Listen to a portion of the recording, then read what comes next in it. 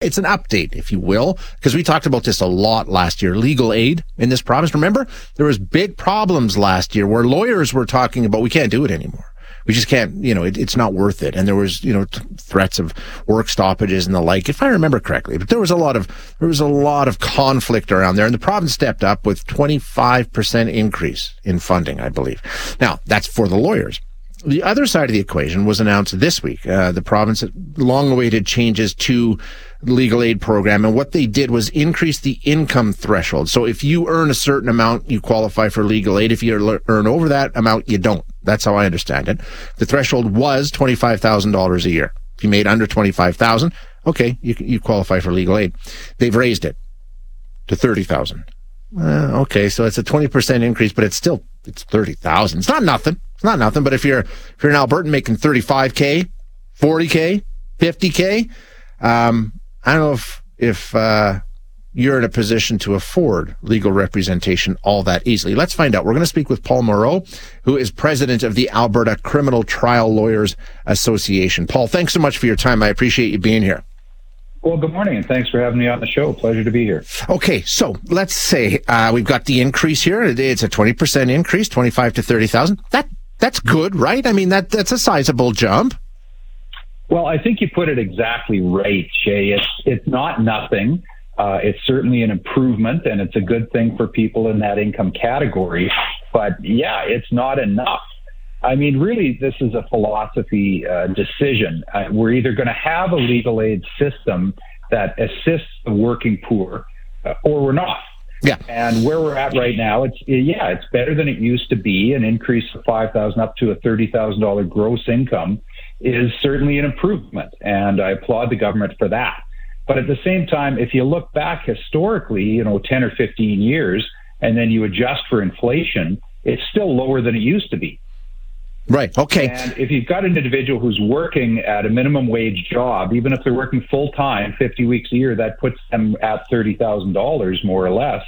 But if that person gets, a few days overtime, then they're over the threshold.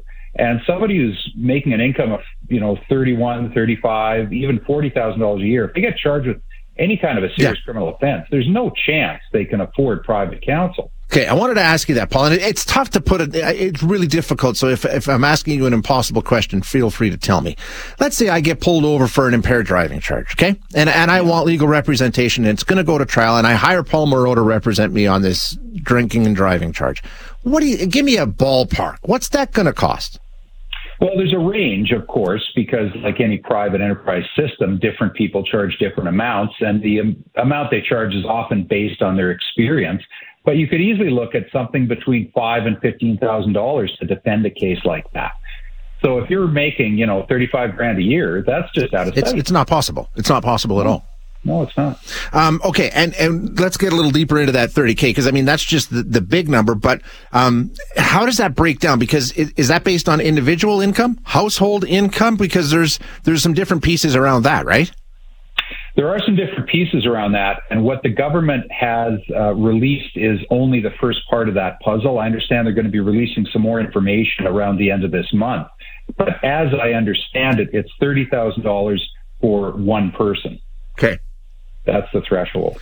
So if you're in a household and you... Paul, you still there? Did we lose Paul? Okay, I'm going to throw Paul up on hold here for a second. Hopefully we get him back.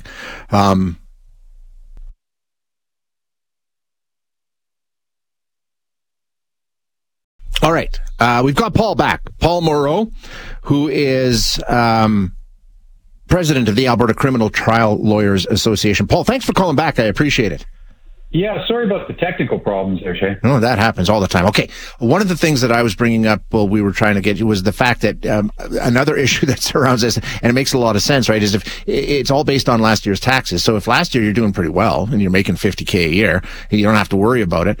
You don't qualify for legal aid, but this year you lose your job, June rolls around, you need legal aid, you can't get it because it's based on last year's taxes. That's another issue, right? Yes, it is, because, of course, I guess anywhere, but particularly in Alberta, we know the economy is volatile. People get jobs, lose jobs, incomes change. Now, in fairness, legal aid needs to look at something to figure out what your income is. Yeah, for sure. But if it's based on last year's taxes, just like you say, it can be a real problem for some people and can be very unfair. Yeah, but like you say, Paul, and you touched on it, they need to have some way of assessing your income. They have to draw a line somewhere, and they have to say, this is the threshold. I mean, that's just the reality of the system, right? It can't be unlimited. That's right. But I'm not sure why they couldn't look at, say, your last 3 months of income. True. Let me ask you a question, because we're getting a lot of people on the text line, and I'm Googling and all the rest of this stuff, but you're a lawyer. You can help us. People are saying, well, why do I have to pay for anybody's criminal defense? If you don't want to be in court and you don't need a lawyer, then don't commit a crime.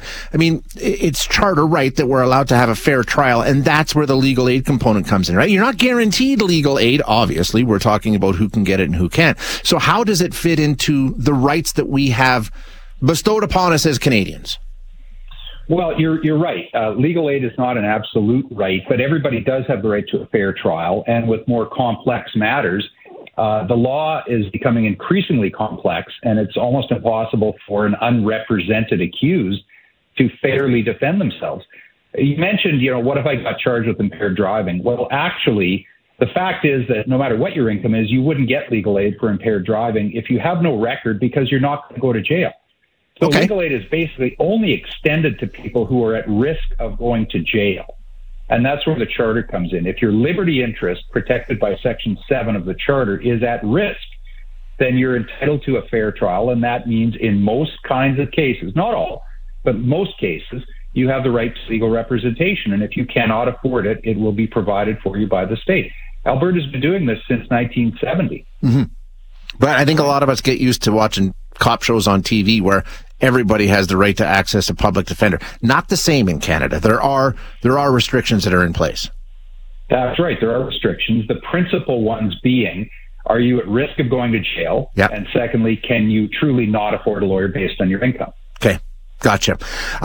So where are we with the whole legal aid system in the province? Because it's been contentious for well over a year now. And I talked about the fact that the funding for lawyers was increased, and that seemed to have quieted down that aspect of this. Now, this is a new one. How do you feel about where we are, what point we've come to with the legal aid system, generally speaking, right now? Well, we're in a state of evolution. The legal aid governance agreement is up for review this year.